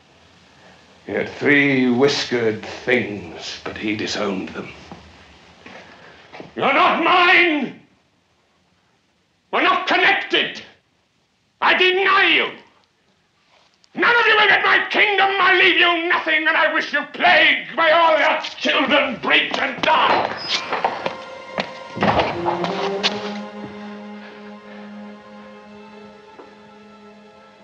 And I had forgotten until I was looking back over that film that also kind of revolves around a plot point where Henry wants to conceive an heir with his mistress, right, to replace his grown sons. But it's just sort of the subtextual level. I think it has there. been known to happen to powerful, older men that they, like Isaac said, literally are just done with their families and ready. Yeah. To start a new generation. I mean, Murdoch did it. It was a huge point of contention with his 3 older kids from his second marriage, sort of, mirroring that here. But it wouldn't be shocking. Although I don't know what's going on with Marcia and her settlement. She certainly is, getting what she needs out of Logan. She's asking for a lot, and he's giving it to her. But I don't know. I guess this is maybe setting up a divorce for next season. Yeah, or they'll drop it like they've dropped so many other things. It's possible. I mean, in the first season, the threat is, her kids, right? Her son specifically. Yeah. Who just never appears on the show again, I think, after the first season. They're talking about him in every episode of the first season, and he just he's going to take over animation. They just sort of that's just done, So, I mean, I think we don't know. I do think there's a bunch of interesting things they've set up that could pay off the next season. The Justin Kirk character, whatever's going to go on with Logan and his marriage. We don't actually know how this deal is structured, so it's unclear. Is Logan still going to be in charge of ATN, or does he really just want to cash out and retire? Do What's going on with any of that stuff? We're not really sure about that. Right. Yeah, which maybe this is jumping ahead, but I am going to posit here my contrarian argument, which is that while no one in the episode realizes it, everyone except for Roman is actually getting exactly what they want. Logan gets to cash out. Kendall gets his father is no longer in charge, which is the thing that he wanted. He gets an enormous amount of money. If he is worth $2 billion in stock and the stock price is going to go up, he is now worth more money than he was at the beginning. Shiv presumably gets to see ATN become BuzzFeed, Facebook News, or whatever the fuck, Mattson's going to turn it into. Tom gets the power he wants. Greg gets the power he wants. Other than Roman, who actually loses out here? And what do they actually lose? I mean, I know that we don't know the details of the deal, but I think that there is a way to look at it where you're like, actually, you all come out pretty well. You're still really super rich. Yeah. Sure, on a practical level, for sure. I think it's more the, the stabbing by their parents and the fact that they had, finally come to this consensus, organically without the jockeying and the posturing. They, Shiv called it ripping the Band-Aid, and they talk about, Logan's UTI and fucking his secretary, and the Aronson episode, all his liabilities, sort of accumulation. And Ken has been there about Logan's capacities and his trustworthiness since day one. But, there were other limitations there for him. And Shiv got there recently with Dad. And then finally Roman, it's like the antithesis to all the triangulation we've been talking about this season. And it feels like it could be this triumphant moment. And I think it boils down to, again, what the show is really about, which is abusive parenting. Right. And that's what happened here. Yeah. And that is perhaps what is most heartbreaking, even if, the mechanics of the deal are far from being sorted out.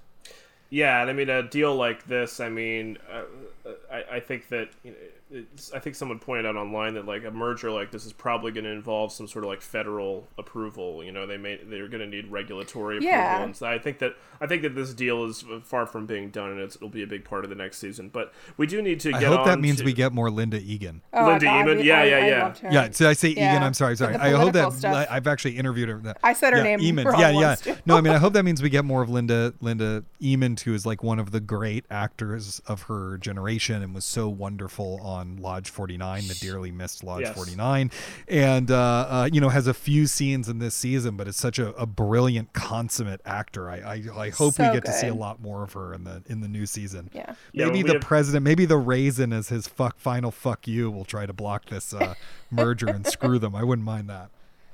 Oh, that's funny. Yeah, when we eventually do our episode ranking all the guest stars on this season, she'll be pretty high up there, I think. But Oh, she was so But good. before we move on to, because the last big piece of this episode is the sort of Shiv and Tom piece of it, I just wanted to say a little bit about Kieran Culkin in this episode to wrap up our discussion about Roman, and just say, looking back at the last few episodes in this whole season, I have to say that I think Culkin is the MVP of the season. I think about the way that Logan encouraging Roman to take himself more seriously over the course of the last couple of seasons has in some ways modeled Culkin expressing himself more in the performance. In the first couple of seasons, he's playing kind of the little brother to Kendall, who's kind of the show's de facto protagonist at that point. He's the comic partner to Strong's deathly straight man.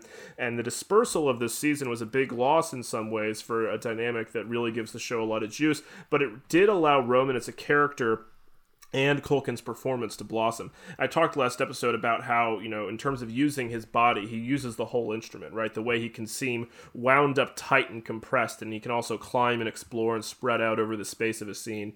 And there are a lot of reaction shots on Culkin in this episode, and even thinking back to Hunting in that scene at the end of Bore on the Floor, where he had to absorb the full force of his father's disapproval. I think that here it's so much more convincingly and suggestively acted, where so much of that implied history of abuse and want and lack of love is present in his voice and his face. I think that Culkin has, the whole series, he's been a glue member of this ensemble without really standing out necessarily, but I think the last few episodes, thinking from, I think, episode 6 on in the season, where he has just a barn burner scenes in each of those, have been his peak as like a comic and dramatic performer. That's what I say. Yeah, I think he's grown incredibly as an actor. I mean, I would completely agree that the back half of this season he's done astounding stuff that frankly I wasn't sure he was capable of. For a lot of the first 2 seasons, I would have said he's the weak link of the cast. He does the same shtick over and over again. He has this sort of intro improv student bad habit of using the word fucking when he's trying to think of a line to say in an improvisation. Be like, it's just the fucking punchline that I've just thought up, Yeah. And it's like anyone who's taken an improv class will tell you that's like a bad habit. That's bad improv, But like he is fucking amazing in the second half of this season, starting So particularly in Kendall's birthday party, where he gets to revel in and really reveal the extremes of Roman's monstrousness. Once he sort of gets in touch with that on a really deep level in that episode, he really just lets it rip from then on out. And it's a really fascinating, complicated, funny, weird, perverse, and not talking about the sex stuff, but just perverse, strange, singular performance that I couldn't imagine another actor doing in that role. I've been unbelievably impressed, frankly. Yeah, I would say it started in episode 6 with Jared Menken and the chemistry there. He is a fucking T-Rex when he said that line, for example, right? Yeah, his descent into fascism, perhaps. I just wanted to mention one more element of the final scene and Logan and the kids, and it's been an ongoing theme throughout the series and something that we talk about. We know that Logan resents his kids for being born into tremendous privilege, and that in his eyes, them not having had to suffer for it like he did is a black mark. And it's primarily played out as a Logan-Ken dynamic. If you recall Austerlitz, Ken says to him, you're so fucking jealous of what you've given your kids. And in Nobody Is Ever Missing, Logan says to Ken, what have you had your entire life I didn't give you? I blame myself. I spoiled you, and now you're fucked, which is perhaps a moment of self-awareness, but feels to me more like Logan wanting to twist the knife. He says after that, I'm sorry that you're nothing, you're curdled cream, maybe you should collect sports cars or something, but for the world, nah, you're not made for it, which sort of recalls their dinner conversation in episode 8, when he says some people aren't made for this world. And the problem with all of this is that since they were born, Logan has sentimentalized his business and lured his kids into this all-encompassing obsession and fantasy that he wants them to take over and keep it all in the family. And he didn't set himself up for much else in the way of success. He nurtured these illusions and ambitions. And Jeremy Strong uses the term individuation a lot when he talks about Kendall. And it's true, Logan did not foster a process of individuation for his children. He irreparably impaired these kids' ability to form complete personalities. And if you read more about what individuation is, what it does to a person if you don't successfully go through it, it's textbook Roy Kids dysfunctions. So yeah, I've seen a lot of people on the internet saying that Logan is right when he says, make your own pile and a bit of grit, adversity like me, and that the kids are spoiled, corrupted brats. And sure, he's not wrong. But I also believe that completely eludes the context of the kids' upbringing.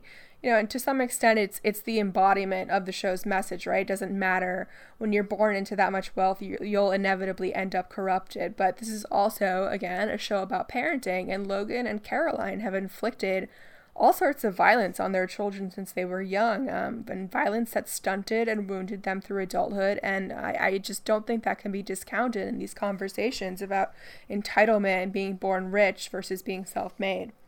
Well, absolutely. Totally. Speaking of the wounds that are dealt to these kids, we need to get to the betrayal that kind of buttons this episode, which is the implication, not stated explicitly, but clearly demonstrated through the visuals, that Tom has sold out his wife and his and Ken and Roman to Logan by warning him of this gambit that they were going to use the bylaws and the divorce agreement to block a sale of the holding company, and then to quickly stage a coup by throwing him out and telling everybody that he was ill and announcing that he was being deposed on ATN. So Tom not only doesn't do that, he places a call seemingly to this lawyer that he had previously been on the phone with in episode 3. Rex Hendon, who... Yep. We're not sure exactly what the significance of that is, but that name comes up again. Caroline mentions it on the phone. So seemingly this is some sort of conduit, a fixer, a go-between that Tom has been using as a back channel to kind of protect Logan's interests throughout the season, perhaps.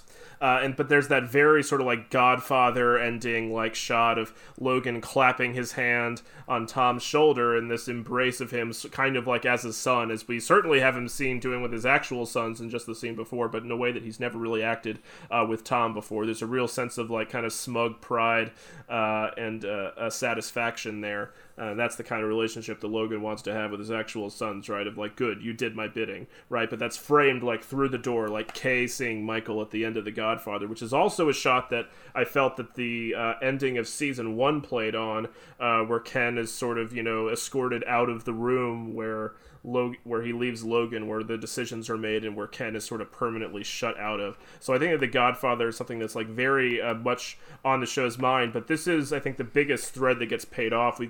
In this episode, we've been talking all season about how there seems to be kind of track being laid with Tom. Something's coming there, and talking so much about the strain that Kendall is under. Something has to give there, and something really has to give with Tom, right? There's so much is changing in his status at the company, where he feels constantly that people are talking about him as the Christmas tree, right? That they can just hang ornaments on him, hang criminal charges on him, and his wife is now explicitly telling him that she doesn't love him. It's only so much a guy can take, right? Oh my God. Yeah, there was, I don't think it's this big scheme that some people have speculated, but, it's rather a gradual shift where he's realizing that he's not protected by his wife. So throughout the season, there's been some secret calls. There's the moment in the shareholder meeting of the thanks son and the pop-up moment, the tenderness he shows to Logan there, him offering himself up to Logan. Logan's, I'll remember, nudge, nudge. And then, of course, the prescient, I've never seen Logan get fucked once, that in retrospect make this outcome, quite plausible. Yeah, I mean, to get back to my point that plot requires causality, it requires something causing something to happen. Otherwise, you have a series of events. Tom is the character who has the most coherent arc in some ways throughout all 3 seasons of the show, in that you can absolutely see from point A to point Z how we get from Tom in the first episode to Tom in the final episode in a way that is coherent and clear and fascinating, even as it goes in unexpected directions. And I think that we should not sleep on how consistently great Matthew Macfadyen has been throughout this show.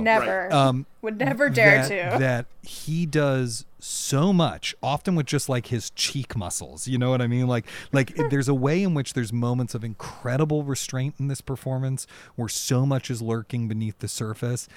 He has a particular style of selling a joke with a line reading that feels singular to him and is incredible. His chemistry with everyone is off the charts. He plays a character who's a coward in many, many ways, right?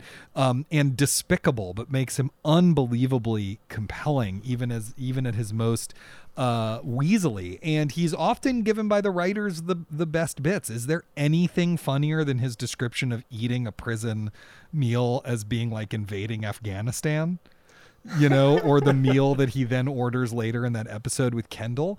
But then he has that amazing moment where he orders that meal with Kendall, and then 2 minutes later he has that, what they're doing up in that suite, they're picking the next president, which is this like incredibly, the depths of pathos for that character in that moment.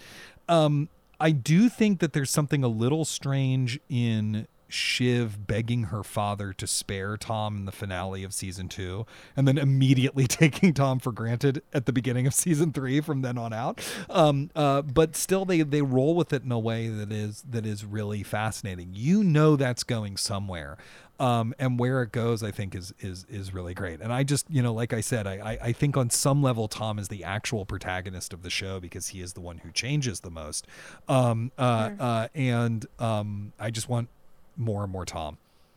And then also Tom Always. And Greg. I know you're a little sick of Greg, I think, Gabby, if I remember correctly, but I just want the Tom and Greg show where they go enjoy around them together, having yes. misadventures, and Tom, Greg says no Dino.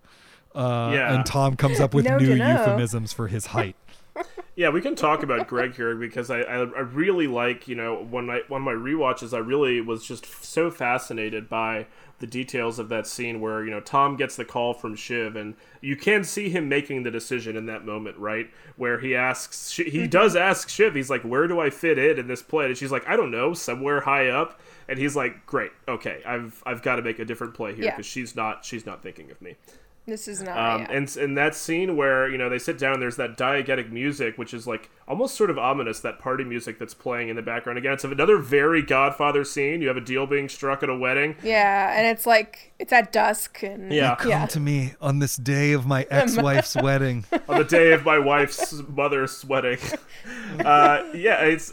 It pays off that kind of Nero and Sporus story that everybody memed to death. But it pays that off because Greg is like actually being castrated here because he's abandoning his romantic options with Comfrey in the contestant in favor of Tom, his unconsummated relationship with his mentor, and Bright Star Buffalo. Bright Star Buffalo, right? And Tom, stabbing his wife at the same time. So that story really does come true. This show does love its sort of references to ancient times. But it's a terrific scene, and to the extent that I've felt frustrated with Greg's material this season, it has been to the extent that the show has not convincingly integrated him into the plot. When Greg feels like a sitcom kind of hanger-on or like a reality TV character, as I said last week, who's, just is dying for screen time and his storylines are running out of juice, that's where I'm like, kind of what are we doing here? Because the character doesn't have a lot of like pathos to him to kind of justify his presence otherwise. If the material is not biting, if it's not funny, then I'm kind of frustrated by it. But to see him together with Tom and to see them kind of plotting and forging a future together with the two of them as like CEO and COO at Waystar, great. Yes, I'm thrilled. I'm thrilled about that. Yes, the Comfrey thing never worked for me with her and Greg. I actually got mad because I read that there were some scenes cut from Too Much Birthday, like an extended view of Shiv doing the dance, and we only got a couple seconds of it. And then I think to like Tom and Comfrey's really just like unremarkable exchanges in that episode, and it makes me angry.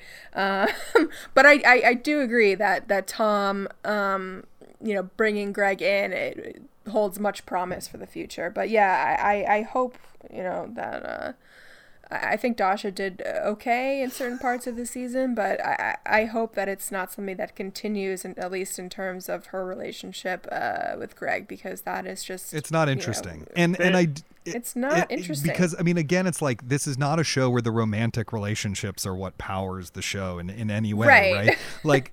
I mean, they are, but in a yeah. But I mean, way. like, what's the true romance, so to speak, is between Greg and Tom. It's these two Yes. clown characters who can't quit each other, who come into these sort of endless bits together of abuse and codependence, and yet somehow manage to muddle through and keep advancing as the show goes on. Well, it's because that dynamic that they have, that we've commented on many times, of this solidarity of being the outsiders who are in the family but not of it, is a more real basis for a relationship than any of the other sort of power relations on the show. So that's the thing that keeps them coming back to each other. Totally. Yeah, I mean, the thing about Comfrey, I think in the end, ultimately, I would just say that all of these scenes are scenes that could have been given to Juliana Canfield as just far superior character performance in every respect. So I would just say that.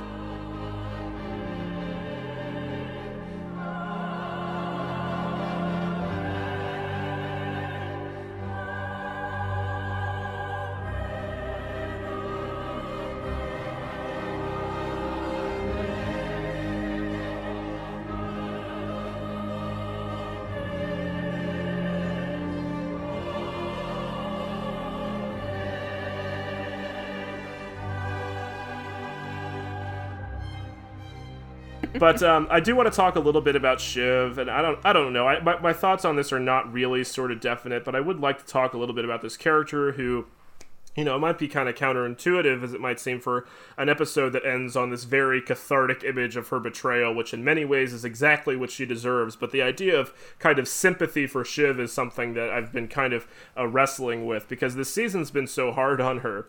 And the discussion I've heard of her character, including sometimes on this podcast, I think has fallen into these two unsatisfying and reductive lenses of, I can't believe that Shiv is awful now, versus I always knew that Shiv was awful. And neither of which are very helpful ways to look at characters in drama, and especially on this show where a certain sort of moral baseness is, I think, taken for granted.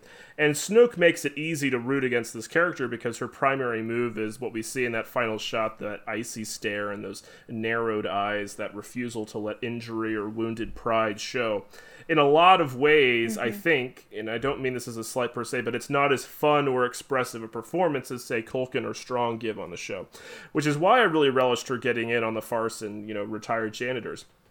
But I think part of the reason that the character is so easy to dislike is because she's so committed to a path that reads to us as obviously detestable, to shill for her father and be a prop as a woman, right? But that's the show. I do think the show is sincerely trying to explore this idea through the character of this sort of narrow range of options available to women who take for granted the idea of self-actualization through the structure of corporate power. I think the show doesn't want to be didactic, so it doesn't hit this too hard. But just like the Roys' relationships with their father can be projected onto these larger dynamics of American power, Shiv's path is a synecdoche for this sort of larger idea about women in business, whether you want to call it the girl boss phenomenon or something that's been happening for many decades. This conditioning to believe that this is the only avenue for real self-actualization, and then this constant brutal suppression of the self once that path is chosen. But I do wonder where the character goes from here, because it does seem to me at the end of the season, like Kendall, there is a need for a transformation or a release here. And I think the idea of her being really trapped by her sense of triangulation and her cynicism was expressed as dramatically and eloquently as the show could in episode 6, What It Takes. Shiv outside the company with her political career in ruins. That's a story I'm really interested to follow, and I really would like to see what the show does with the character from here. Yeah, I do think it's really interesting that we find hypocrisy more despicable than sincere evil, right? Right. That like Shiv is a hypocrite, right? Because she's basically working for Bernie Sanders and then goes to work for Fox News. Like that's her career path, Yeah. right? And so we're like, oh, you're a fucking traitor and a hypocrite, and we find that despicable. But it's interesting that we find that despicable, whereas we get to revel in the despicableness of Roman or, you know, whatever it is.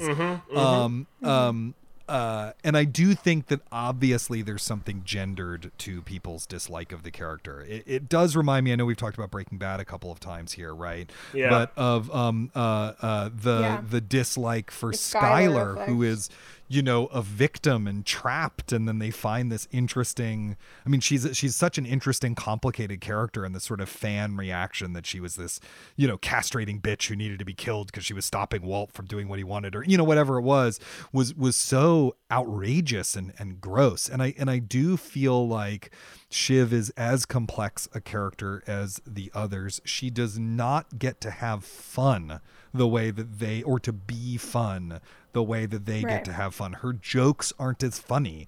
Do you know, like she's not as funny and compelling and charismatic a character as many of her siblings. But I do think that I guess I don't know that I have sympathy for Shiv exactly, because the part of the show that is satirical is that I'm not sure how much sympathy we're meant to have for anyone in it. But I do have sympathy for Sarah Snook, who I think is doing great work in with an interesting character, and should get credit for that, even as the character is not ingratiating. For me, with Shiv this season, what has been most striking is the way that we've learned that Logan has absolutely no respect for her whatsoever. I mean, we're introduced to Shiv as like she's the favorite, all the Pinky stuff. Even in this season, you know, the Logan's whole "my only daughter" and "you won't be ashamed of me." When it comes down to it, even for her, it's all bluster and narcissism. He actually seems to despise her in this final scene. Well, and he despises her because she showed him up. She saved the company when he was incapacitated, and he can't handle that she actually could possibly run things, and so he has to Right. destroy her. You know, that's the moment. She doesn't realize it. She thinks that she's put herself back on top, and what she's actually done is sown the seeds of her own destruction, because there's no way that Logan can stand that while he was incapacitated, his daughter saved him. Right. And I don't know, perhaps this is me being naive, but until this season, I wasn't quite aware of what just like a truly stone cold misogynist Logan is. That impression he did of her at the end, while very funny on Cox's part, I mean, really revealed that contempt. And I do feel for Shiv, because I think, you know, in a way, things have been upended for her. We see her a little bit more together, although, you know, she has her own issues in season 1. She's you know, outside of the business, and, you know, just the downfall from the premiere of season 2 to here, while at times has been satisfying, because Shiv has certainly done some detestable things. I see her really as just kind of this lost girl, and you know, totally shattered sense of identity. And, you know, like the one thing she had was being her dad's favorite, and he hates her. And I think in season 4, we'll probably pick up on her in a depressive episode, kind of she already was these last couple episodes, and or, you know, doing whatever she can to keep Tom and Waystar close. I think she'll probably try and get pregnant now, because now that Tom has bested her, and you know, that thread has been going on for a while. You know, this would be a good opportunity to do that and to keep him close, which is a terrible way to think about, you know, having a child, but it fits for this world. I don't think they're going to get divorced, no. And I don't think she's already pregnant. You know, people said she was like holding her uterus or something in the final scene, but I think she was just shocked, and it just wouldn't make sense. She was still on contraception a couple episodes ago when Tom wouldn't have sex with her, and they just had the embryo talk. So I think that's a little bit of my question is this for the room: will she drink more of their agricultural wine? Oh my God, that was so funny. And it reminded me actually, like, them using the term agricultural in season 2 when Shiv is making fun of Tom at a dinner party with Tabs and Norman. Yeah. She calls his walk an agricultural walk, and he's like, hey, Shiv, fuck you. It's like the first time we've seen Tom really stand up to Shiv. Yeah, I mean, I think she should drink more of the wine, if only because she could clearly use some hobbies. I mean, I think that thread about Logan's misogyny and about the misogyny of the world he inhabits is one of the key things this season has been about, and the key thing that has been explored through the Shiv character. If there's a critique there, it's maybe that feels not quite organic to who Shiv is, so much as external circumstances that are being imposed on the character that have kind of defined her arc for this season. But I do nevertheless think that the myriad ways that the show illustrates the just sort of intersecting axes of sexism that are imposed on Shiv, and especially in episode 6, which is just suffused with that awful libidinal hostile sexuality, the incestuous subtext of sort of threatening vibe towards women the entire episode. I think that this show has really been intentionally about this, while at the same time they're very aware that they could come off as quite strident to do a whole explicit plot line about misogyny in the workplace. So they've approached it in a rather backdoor way that I think has been often very effective. Yeah, and I think you've mentioned this previously, Brendan, that Shiv derives confidence from her sexuality, and that seems like something that is fading and probably not that it's probably intermingled with this sort of Electra complex that we've talked about. The more she's getting rejected by her dad and realizing that she can't fuck her dad to get into his good graces, that some of that is waning, and that also makes me think about something that's been a Twitter, which is Shiv's fashion sense this season. It's very funny because if you look at articles from like a couple of years ago, it's like how to get Shiv Roy's looks for less, like the hottest fall inspiration for your wardrobe. Like people were swooning over her wardrobe. Yeah. And in this season, everyone's like, Shiv looks like shit all the time. And I just want to say that, I think these choices are deliberate and reflect sort of where she's at personally and professionally. And, Shiv really has no women in her life who've, she's been super close to. And, usually girls have women in their lives, typically their mothers and friends, who help them understand what is flattering on their body, to help them develop a sense of, personal style. We have no reason to believe she really has had any close friends to explore fashion with and get feedback from, which is sort of like a rite of passage when you're a young woman coming of age. And the best Shiv looks are from season 1 and 2, when she's more in touch with herself and excited about her future. And this season, I would say her best look was at the political summit, that gray dress, which is, the arena where she feels the most confident. You can also recall her dress in DC, which I think maybe is my favorite Shiv outfit of all time. It was gorgeous. But everything else this season felt, mismatched, ill-fitting, somehow both 20 years too old and too young for her. I thought the polka dot jumpsuit was very cute in this episode, but I was aghast at how bad the actual wedding look was for her. First of all, her dress was white, which, look, like I got married at City Hall. I don't really care about these Emily Post type rules, but it's still not really what you're supposed to do, wear white to a wedding. Again, the neckline, just horrible. It wasn't tailored well. It was both matronly and childlike, and at times it looked like she could barely walk in those clunky heels that she was in. The hat was terrible too, like something you wear to a first communion. I don't know. And I saw, so many beautiful fascinators, which are the, English hats that sit on your forehead in the background of the wedding, and it's just so sad to me. And I understand that Shiv like isn't into fashion. That's totally fine. You don't have to be, you know, super into couture because you're rich. But it's more that when you have that much money, it's bizarre to look like you woke up and just threw something on that was in the back of your closet. At her wedding, her rehearsal dinner dress and her wedding dress are both very simple but totally beautiful. It really does feel like Shiv is depressed and can't be bothered, which does make me feel for her. And just as a disclaimer, like Shiv, I am also a woman of curves, so I am in no way criticizing her body. I actually have a lot of empathy for her because it can be really hard to dress yourself when you don't have a mainstream skinny frame body type.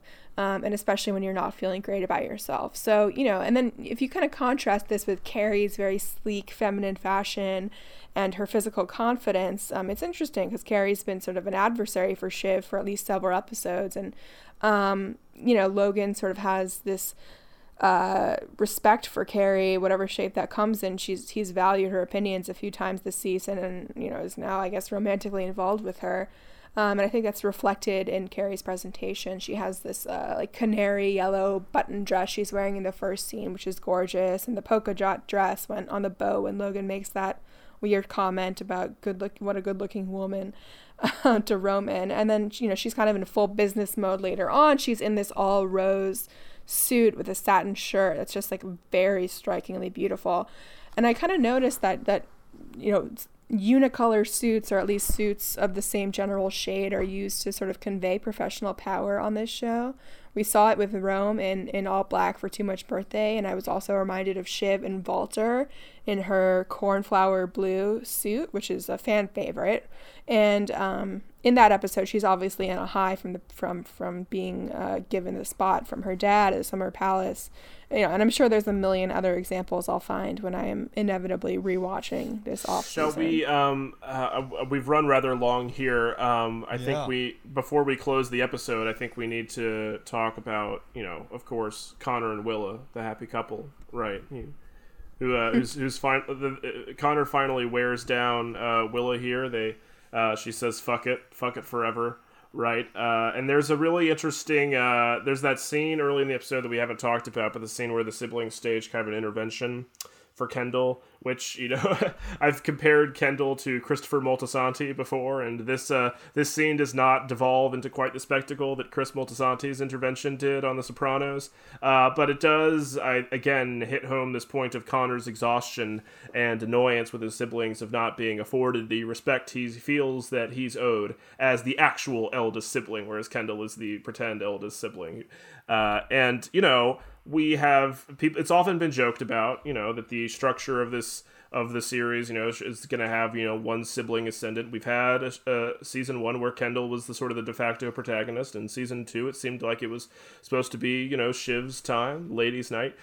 Season 3 has been the Roman season, and, you know, I'm going to call the shot now. You know, they've been planting the seeds. Next season, we may have a merger that's going to need some political approval. We're going to have potentially a presidential election, and it's going to be Connor season. I'm calling it. He is polling very close to 1%. They could shift the Merkel range. is on the phone. Yeah. Merkel is on the phone. I just hope we get more of Alan Ruck and that he has something to do in the new terrific, season. yeah. You know what I mean? I mean, I feel in a weird way, you know, a lot of the dynamics with the characters kind of mimic some of the struggles on a meta level with the show, and that, you know, Connor doesn't have enough to do, and then his frustration on the show is that he doesn't have enough to do. You know what I mean? Yeah. Part of the diffuseness of having Kendall separated from the rest of the family is that there's just not enough of those wonderful scenes like the episode of Austerlitz, or, you know, whatever, or Right. everything having to do with Willa's disastrous play where she learns that she's not a commercial playwright.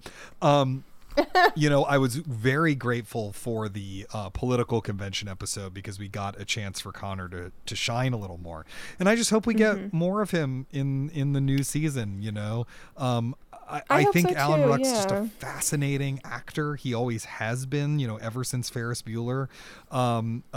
You know, it's a weird character. It's a weird performance that I find very compelling, and I just hope that there is a purpose they find for him in the new season.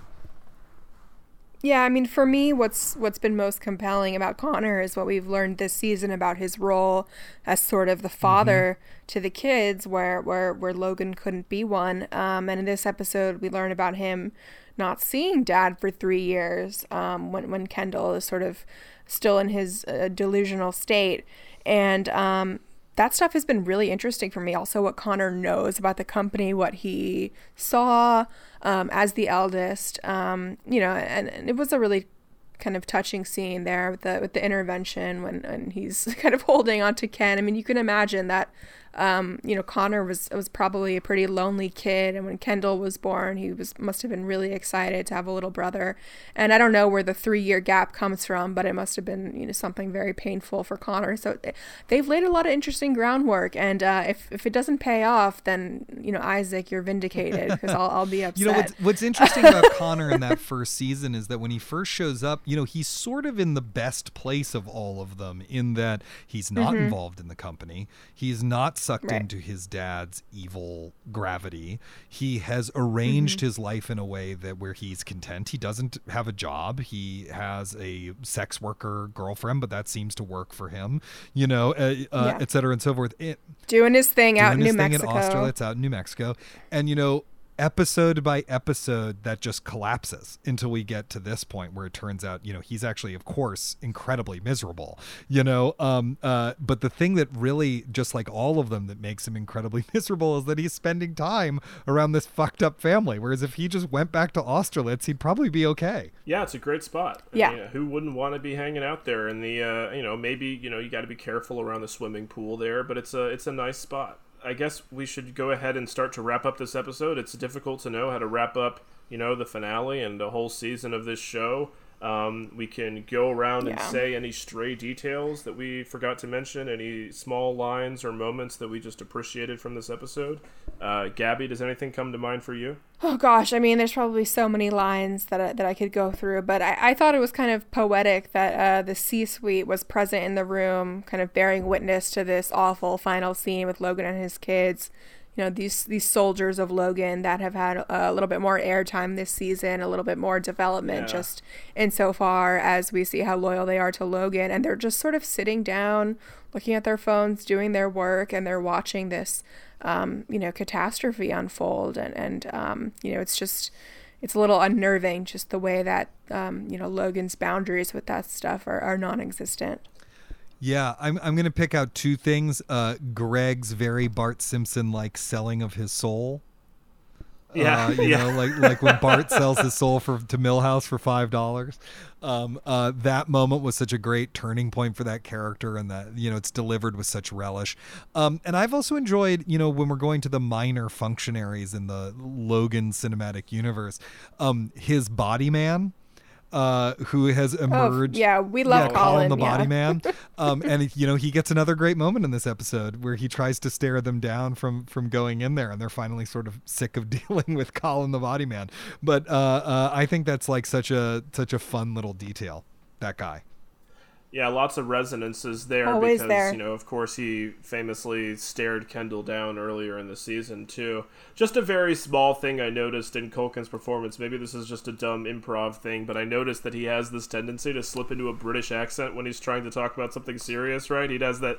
Yes. He has that thing where he goes, if it pleases the court, right before he, tells Kendall, you didn't really kill that guy. And, at the intervention, he's like, I suppose I don't want you to die, or whatever. Just a very small dumb bit of deflection, I think, from the character. In Mass and Time of War, he walks in and he goes, "What's all this then?" And it's cute because it tracks, because their mom is English, so they picked up on some Anglicisms. I don't know what the term is, but I also felt like Snook's accent was slipping a little bit here, which tracked for me also, because it's the type of thing like when you're from a place but you don't live there anymore, but you go back and you talk with your parents and you slip back into that accent. There was a comment once about Jemima Kirk on Girls, that her character sounds like she grew up somewhere between Heathrow and JFK, and it sort of just reminded me of that. Well, Isaac, it's been as delightful as we hoped it would be to have you back on the show. Oh man, what a pleasure! I'd like to give you space to talk about what you're working on right now and what you've got coming out. Yeah, absolutely. So my second book, The Method, How the 20th Century Learned to Act. It's a cultural history of the method and of acting and of American pop culture through the 20th century. You can pre-order it right now. The Method, How the 20th Century Learned to Act. You can pre-order it from wherever you get books. I am also the co-host of Slate's podcast about the creative process called Working. You can check that out at slate.com/working. The other hosts are June Thomas and Karen Hahn. We have a really wonderful time. It's a lot of fun. So those would be the two things that I'm going to plug right now. Strong recommend to the Working podcast, and also dying to get my hands on a copy of the book. Should be great fodder, I think, for future discussion for whatever next we end up doing on this show. Yeah, this is the end of Season 3 of Succession. It's the end of Season 3 of the Roycast. It feels like we just got started. Last time we ended one of these seasons, we said we'd be right back with some, off-season material. Then kind of life happened, so we're not going to make promises that we can't keep this time. I'll just say that we've got some ideas, and keep your eyes and ears peeled. Watch this space. Because we do have some more things to say about this show and some more discussions. Yeah, and if you have thoughts about types of discussions you'd like us to have, let us know. I mean, we can't promise anything, but we're curious to hear what you guys think. So I want to say thanks once again to Isaac Butler, thanks to Gabby, thanks to our producer, Dan Black. If you enjoyed the Roycast, we would so appreciate if you would take a few seconds of your day to leave us a rating and a review on iTunes or Apple Podcasts. For the folks that may be discovering this show in the off season, certainly helps to have those ratings. For anybody who would like to contribute to the show, there's a Square link in the bio. This is a passion project. We incur minor ongoing expenses related to producing and hosting the show, but we have no intention of paywalling. The content will always be free. We thank everybody who's listened to us throughout the season and has made this sort of labor of love feel like more than just us talking into cans, every week by ourselves. We'd certainly do it because we love talking, but we really appreciate everybody who's reached out to us, engaged with us, and given us ideas to talk about on the show. So until you hear from us again, this has been the Roycast. Thanks, everybody. Take care of yourselves. Bye-bye. How deeply are you sleeping, or are you still awake? A good friend told me you've been staying out so late. Be careful, oh my darling, oh be careful what it takes. From what I've seen so far, the good ones always seem to break. And I was screaming at my father, and you were screaming at me. And I can feel your anger from way across the sea.